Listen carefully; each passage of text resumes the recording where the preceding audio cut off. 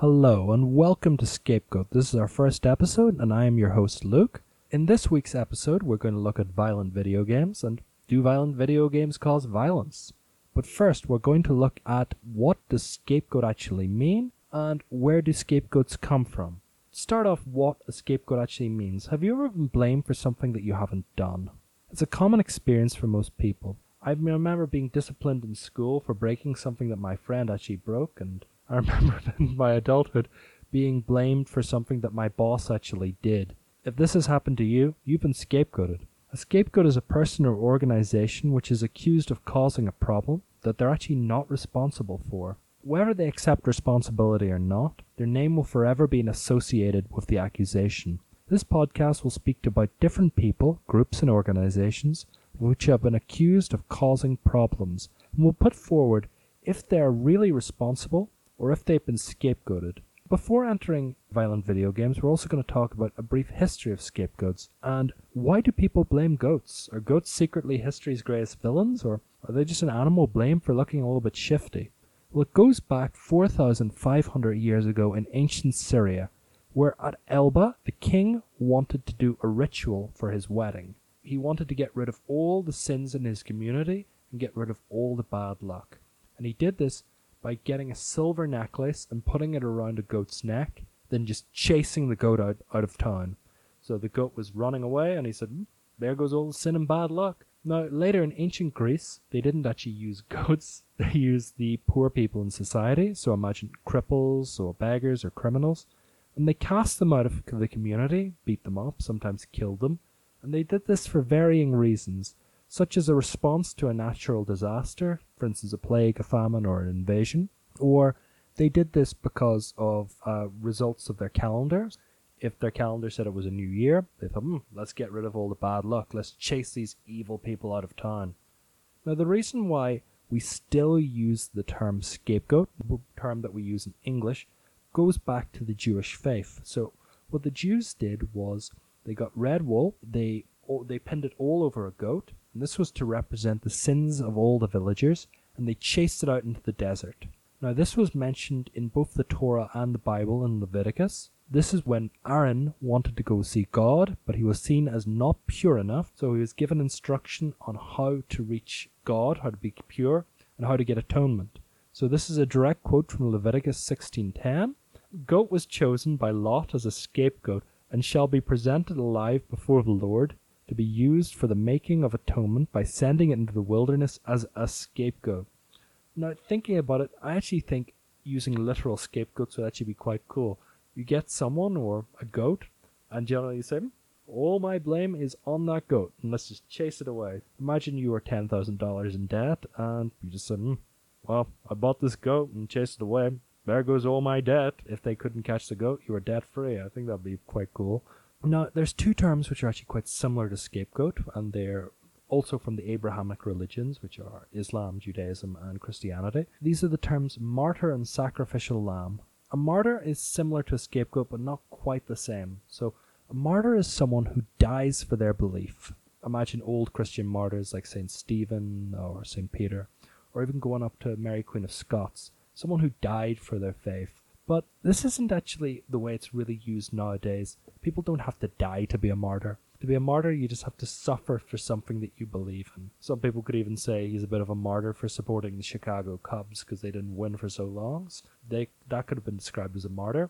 But a martyr has a good bit of a belief system. So they believe in something. Well, scapegoat is just the person who this is pinned on. Being a martyr is something that you can see as being honorable, or being a scapegoat is just like the first patsy someone sees and says, that person, he looks like he'll take the blame. The second term, sacrificial lamb, is a person who is sacrificed for the common good.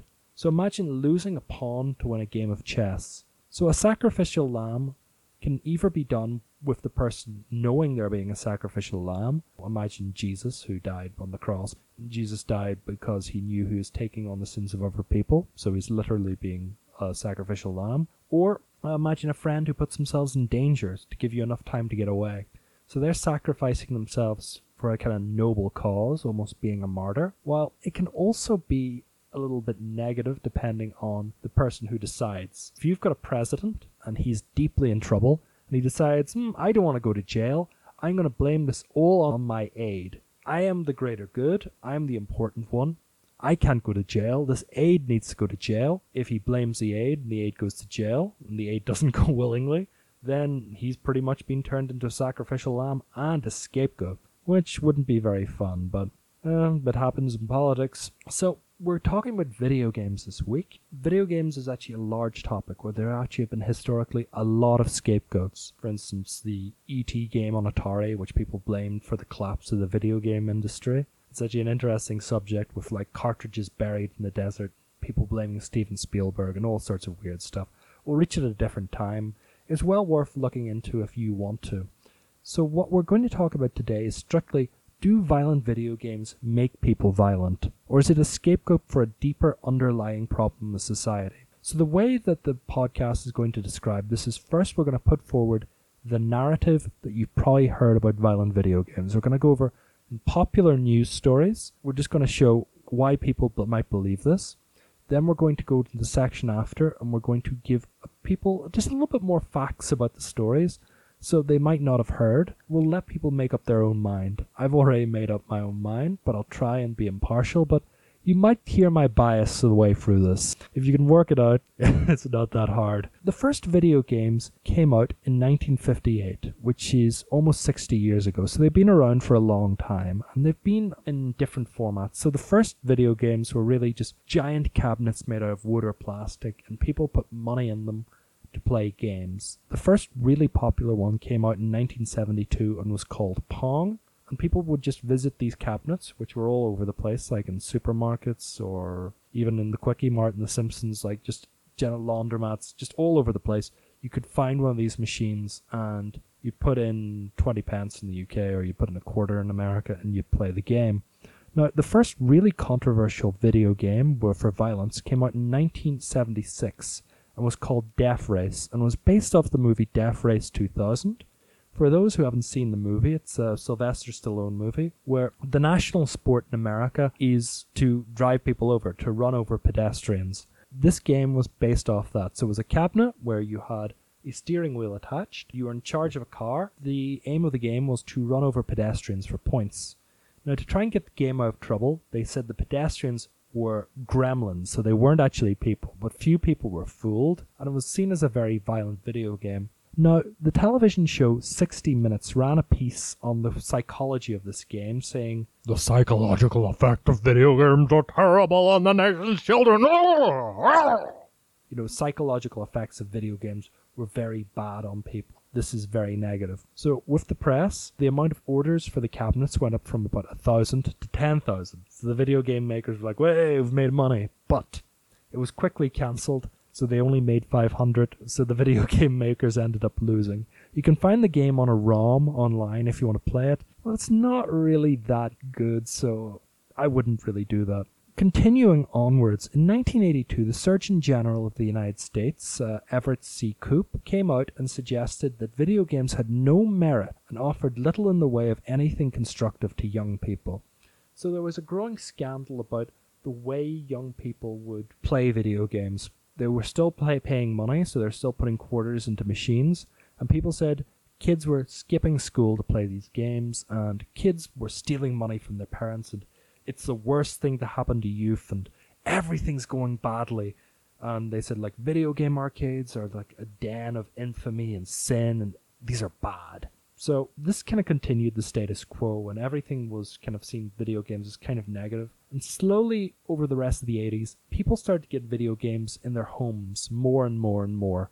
So the popularity of things like the Nintendo Entertainment System, the NES, or the Super Nintendo Entertainment System, the SNES, or the Sega, whatever, they generally became popular, so people started having video games in their homes. And as the decade continued, the amount of graphical fidelity also increased. Games where you were just knocking one white pixel into another white pixel weren't really what people were playing anymore. They were playing games where you could actually see characters, and you could see what happened to them, and you could see blood, so people started questioning video games a lot more. In 1993, in December, just before Christmas, Senator Joe Lieberman came out and he released a statement saying that he believed that video games potentially harm children's minds. He was flanked by a children's television host who also said video games are the worst thing for children, and the PTA, who also questioned the use of video games.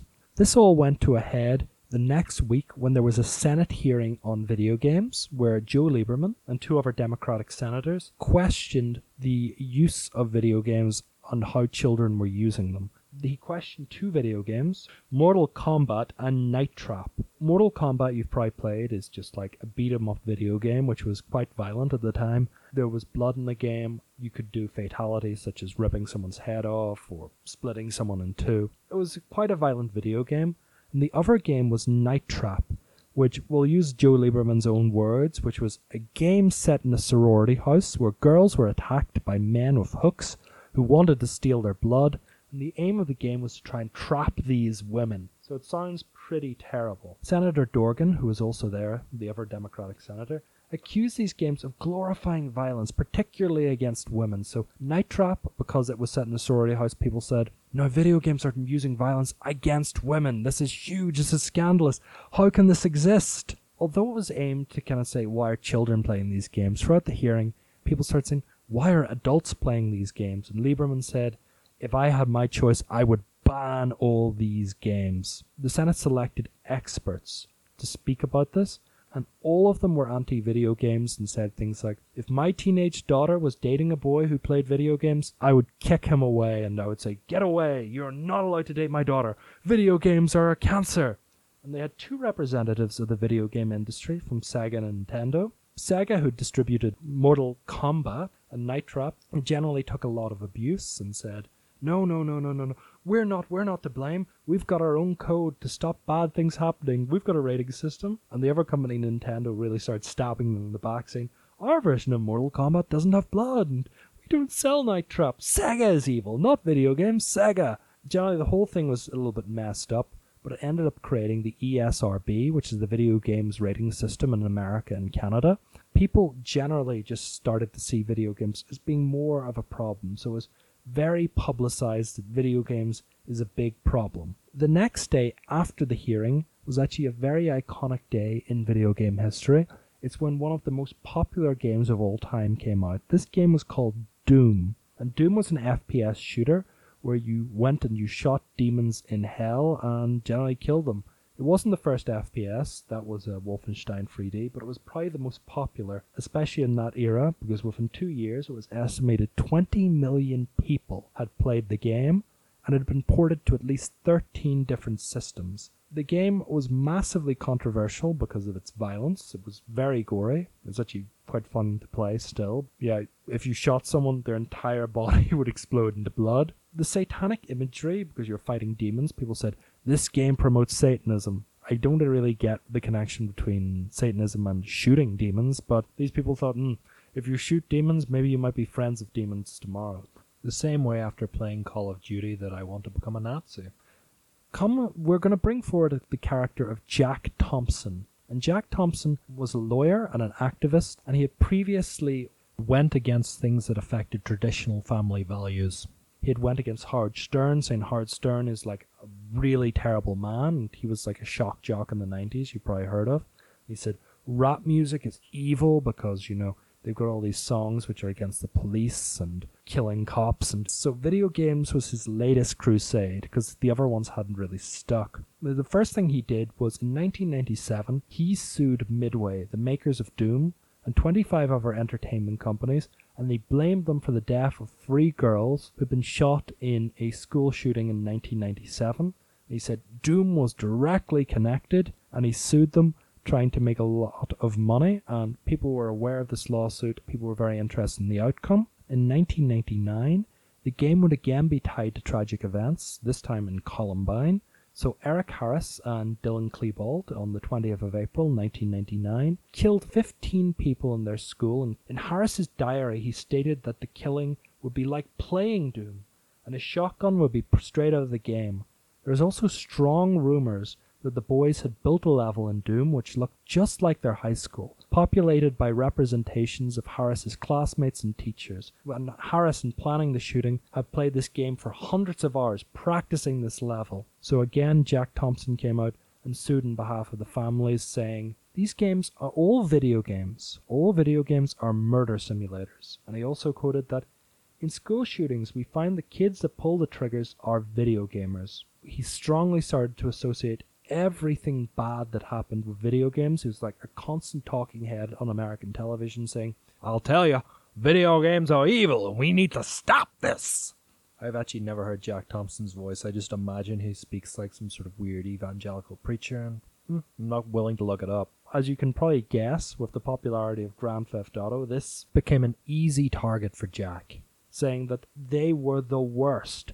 They were absolutely the worst, and he was trying to get them banned. Now, Grand Theft Auto was never really banned in the UK and America, but it was partially banned in Australia. By partially banned, the games were released, but they sometimes had to be heavily edited. Another Rockstar game called Manhunt ended up being banned in New Zealand. The next year, Postal 2 was also banned in New Zealand. So there's starting to be a way that video games are increasingly at the risk of being banned. Now, in 2003, in Alabama, an 18-year-old called Devin Moore shot 3 police officers when they tried to arrest him for having a stolen car charge. Moore claimed that it was down to the frequency that he had played Grand Theft Auto, and he was suffering post-traumatic stress, so this is the reason why he did the shooting. He even came out with a quote saying, "Life is like a video game, and sometimes you die." People started being like, "Oh, goodness, this is definite proof that violent video games cause violence." And again, Jack Thompson, on behalf of the family, decided to sue Take-Two, which the publishers of the game, and Rockstar, the makers of the game, saying, "Boy howdy, I'm going to stick these charges to you like a pig on mud." Again, that's not a direct quote or what he sounds like, but just how I imagine he probably would. Now, in the United Kingdom, there had also been growing tensions against video games. Michael Howard, who had been the Home Secretary from about 1994, had also gone against violent video games in the same way. They weren't to the same extent a pariah as they were seen in American culture, but they were seen as negative. There was a very seminal event in 2004, which was the tragic death of Stefan Pirka, who was murdered in a brutal fashion with a hammer and a knife. The victim's family blamed the video game Manhunt, which we mentioned before was banned in New Zealand, but it's a game where prisoners brutally murder each other in a prison, and the aim of the game is to make the deaths as brutal as possible. So they associated this hammer and knife attack with that, and the family said that they often saw their son and their son's friend, the killer, with this game and playing it. They said, "No, this game is directly involved with our son's death." So this was widely reported in the media. The game Manhunt was removed from shelves all over the UK and abroad. Jack Thompson again released a statement saying he was going to represent the family, and this time he was going to sue Sony for £50 million, directly blaming them for the death. Here we're going to stop the narrative. We're going to continue it a little bit later, but we're going to stop it in 2005, and we're going to talk a little about why this might have been a scapegoat. So there are several factors in this narrative which I have withheld from you. We're going to talk about them. We're going to see if this changes your mind to, are violent video games responsible for violence? Before the Senate hearing in 1993, it's important to note that before video games were even popular, there had been an increasing murder rate, and by 1987, the murder rate was increasing by about 5% each year. In 1992, the year before, there had been a huge crime wave all over the United States, with the LA riots over Rodney King lasting for 6 days, killing 58 people and injuring 2,000 people. Crime was on people's minds. Also, there was a change in the way that the media were reporting crimes. There had been a lot of sensationalism in the ways that crimes were reported. Previously, in the 70s, they would just report a crime, but now it was becoming very targeted. People were desperately trying to find out what was the cause of these crimes, and they were blaming everything from hair metal to violent videos. The news was feverishly trying to find a new target.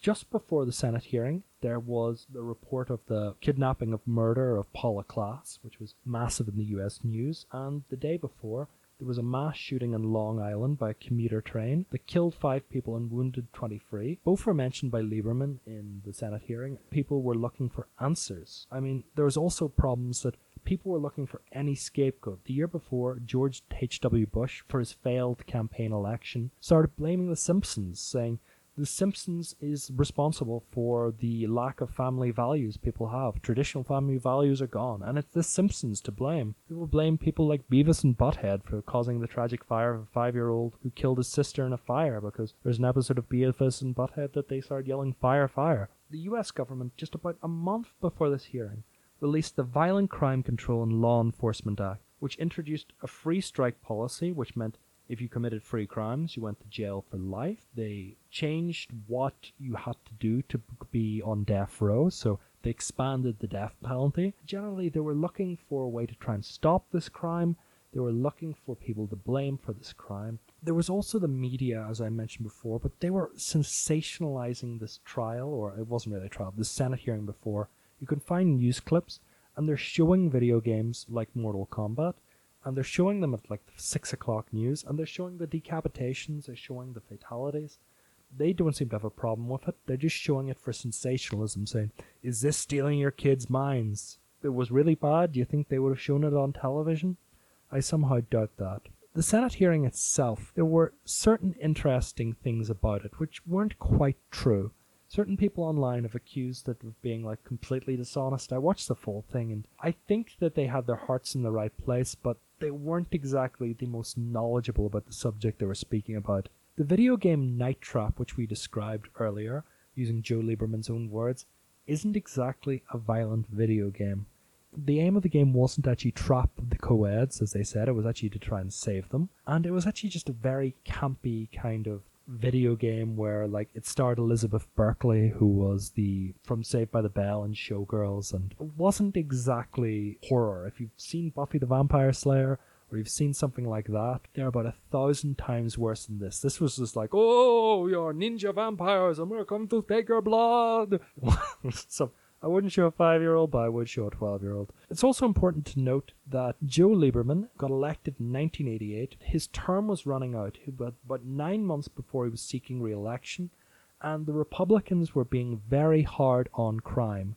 Joe had only won his seat by about 10,000 votes, and the Republicans were surging in the polls because they were saying, we're tough on crime, and we're going to stop all these bad things. Joe Lieberman wanted to seem tough on crime to help with his re-election, and since video games were seen as one of the possible causes of crime, he made it an issue that he really wanted to push forward.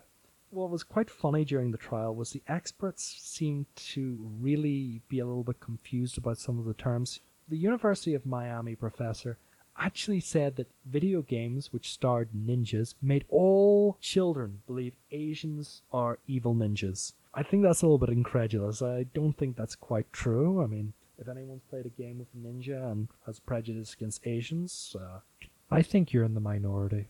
One of the best quotes about the game Night Trap, which I forgot to mention, was, it had an unprecedented level of realism. So if you've ever seen Elizabeth Berkley in Showgirls or Saved by the Bell, I think this is the one time a project of hers could have this label stamped on it. Elizabeth, if you ever listen to this, you should put that on your CV. I think that's actually quite a good quote for you.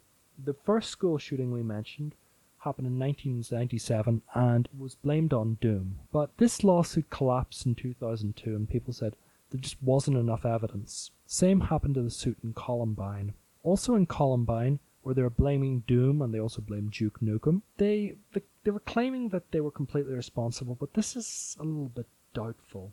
There have been many factors over the years associated with the shootings, including the perennial 90s problems of Marilyn Manson and Eminem. Even though the boys didn't listen to them, they blamed them. All that we really got out of that was a good interview for Marilyn Manson in Bowling for Columbine, which you should watch.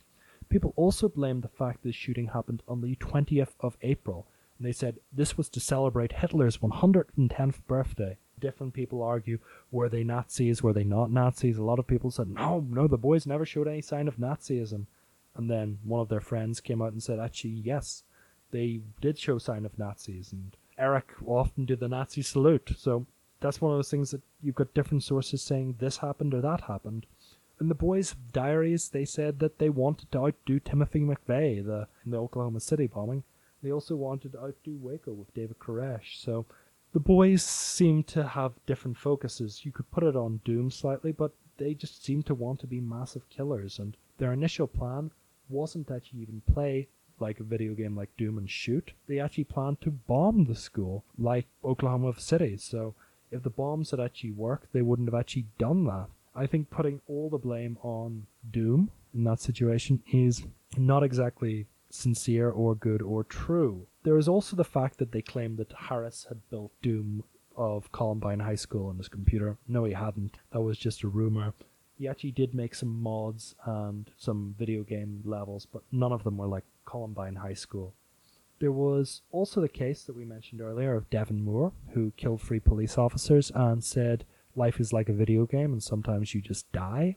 The suit by Thompson was quietly dropped because A, he didn't have a in-state lawyer's license, and B, he was accused of acting unethically and harassing the opposition lawyers. People soon started being like, well, this Thompson guy isn't a good guy in the legal community, but he still would go on to television. People would still see him as a good person, but all his lawsuits are failing, and he just wasn't acting the best. Now, on the same day that Jack Thompson sued on behalf of the families in the UK for that brutal hammer and knife attack, the police came out and made a statement denying the link between the murder and the video game Manhunt. They cited the reason for the murder was actually a robbery where the assailant decided to murder the boy for £75, and he believed by knocking him on the head with a hammer would just merely knock him unconscious and he would be able to take the money, and things got out of hand. And it was also noted that the person who owned the video game,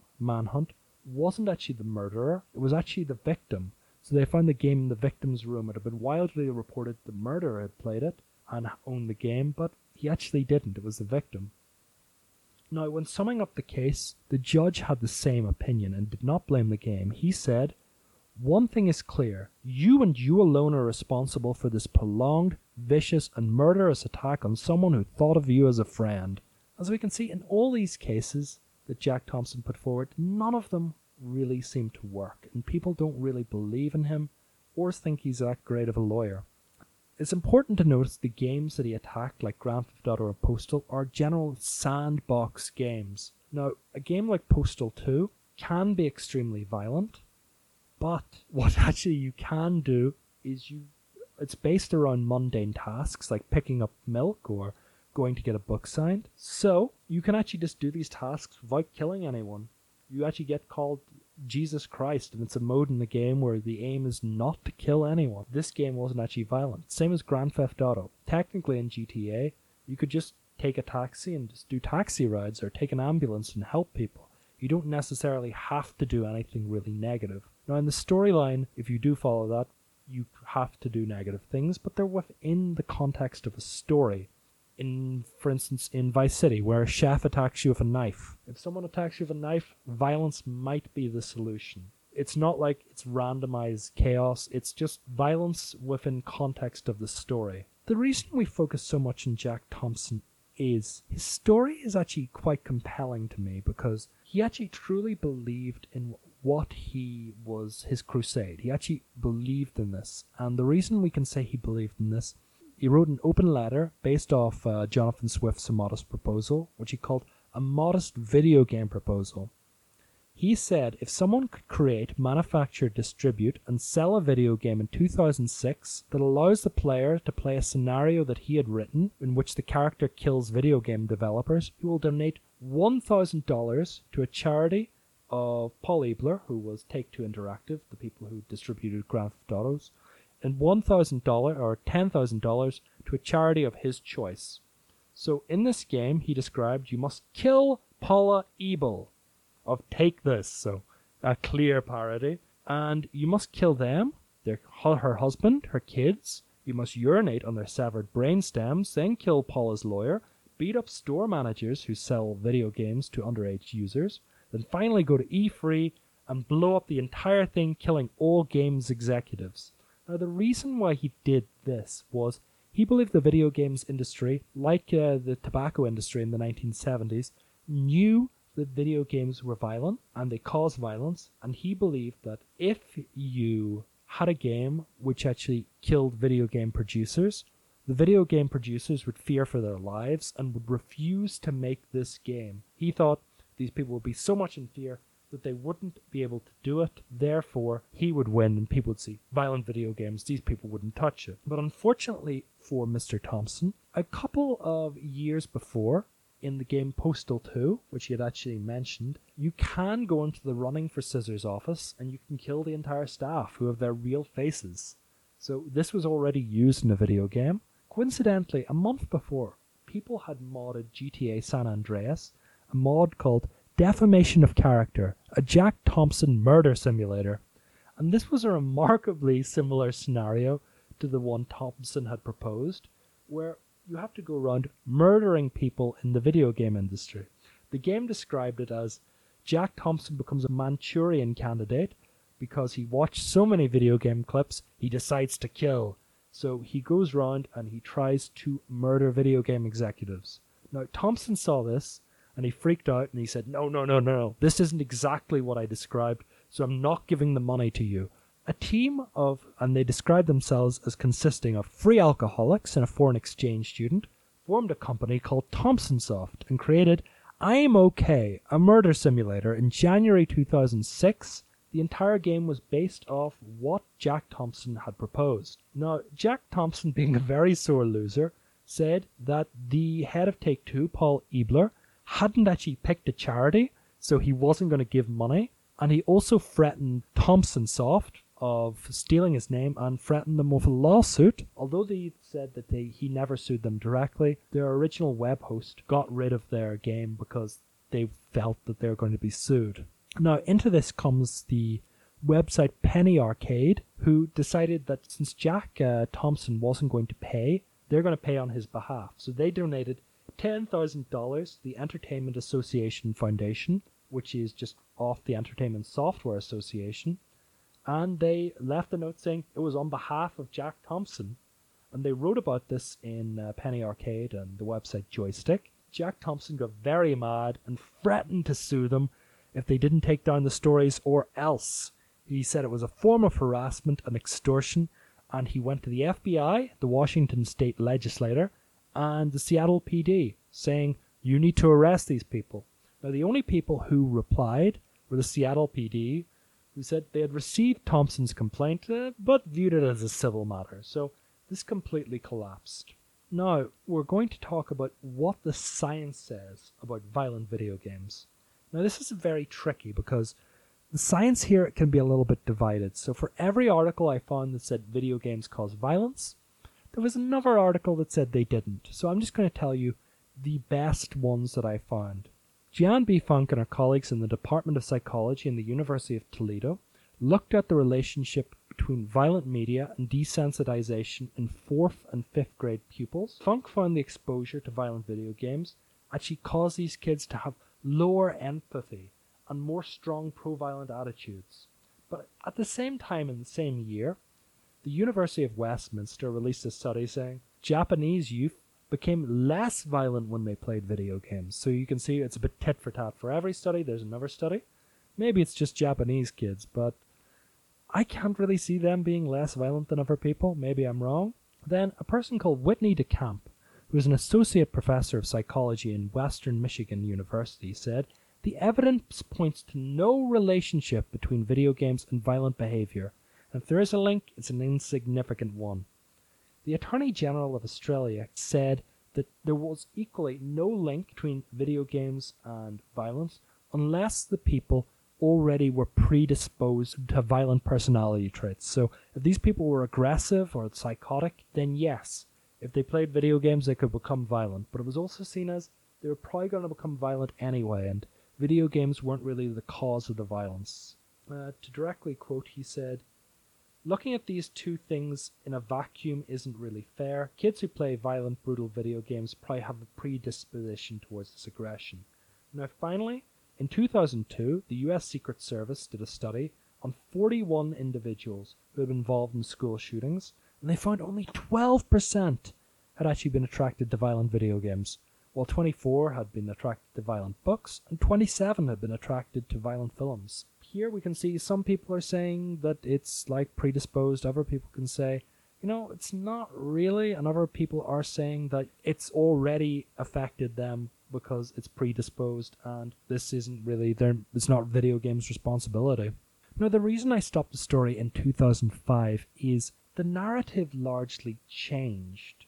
So we'll continue the story, but we'll see the way people describe violent video games now aren't the same as they did during the 2000s. So there was two major shootings in the United States in 2012, which are Sandy Hook and the Aurora Cinema shooting. When both of these happened, people were looking for a person to blame. And previously, when they had violent video games, now the debate was focused on gun control. As you can imagine, because it was focused on gun control, the vice president of the NRA came out and said Adam Lanza, the Sandy Hook shooter, had been influenced by violent video games. It was violent video games solved to try and deflect the blame from NRA and gun control, which he was involved in. But it's when the police released the list of games that Adam Lanza played, there were some violent games like Grand Theft Auto and Call of Duty. Most of the game were non-violent, and games like Kingdom Hearts or games which don't involve that much violence of a theme. And his friend said his favorite game, the game he played 90% of the time, was Dance Dance Revolution, which is like a non-fighting cabinet game where you just dance. So that doesn't exactly fit the narrative that previously went before. The Aurora shooter, the same focus was on gun control. And the experts brought up in the media to talk about violent video games at the time weren't exactly the best people.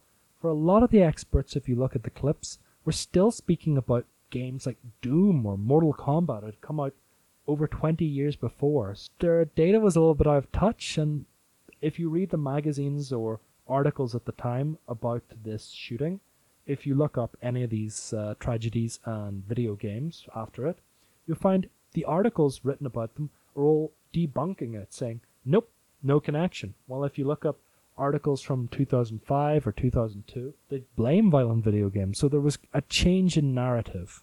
I presented this in such a way that you have to ask yourself now, do you think that they were scapegoated? And I'd love to hear from you. Are violent video games responsible for violence? Or are they not? Again, love to hear from you. I am at ScapegoatPod at Twitter.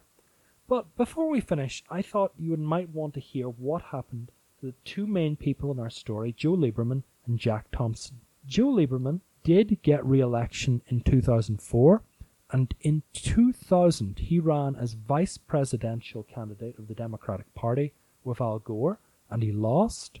He was also involved with different, for instance, scandals to do with video games. He went against Grand Theft Auto for the hot coffee mod. Few people have heard it was just like a sex minigame which was removed from GTA San Andreas, but that's for another day. And he retired from politics in 2013. He had a long political career. Maybe attacking violent video games helped him in 1994 and helped his career. Who knows? And the second person, Jack Thompson. Jack ended up being disbarred in 2009 with a lot of accusations against him. Jack Thompson seems like quite a litigious figure, so I'm just going to say this now. Jack, if you're listening, my name is Miloš Zeman. I live in Praha 1 in Vyšehrad, České republiky, Europe. Write to that address if you want to sue someone. I am legitimately Miloš Zeman, and if people tell you that, hey, at the start he said his name was Luke, that was a joke. My name is really Miloš. Trust me on that. Please trust me. Now, that's the end of the podcast. Next episode, I'm thinking of covering Guy Fawkes or Mrs. O'Leary's cow, which are two big scapegoats from history. But I'd like to hear from you. If anyone has any ideas on what I should cover, please get in contact. Again, that is ScapegoatPod at Twitter. So thanks for hearing me out, and hope you have a lovely day. Bye-bye.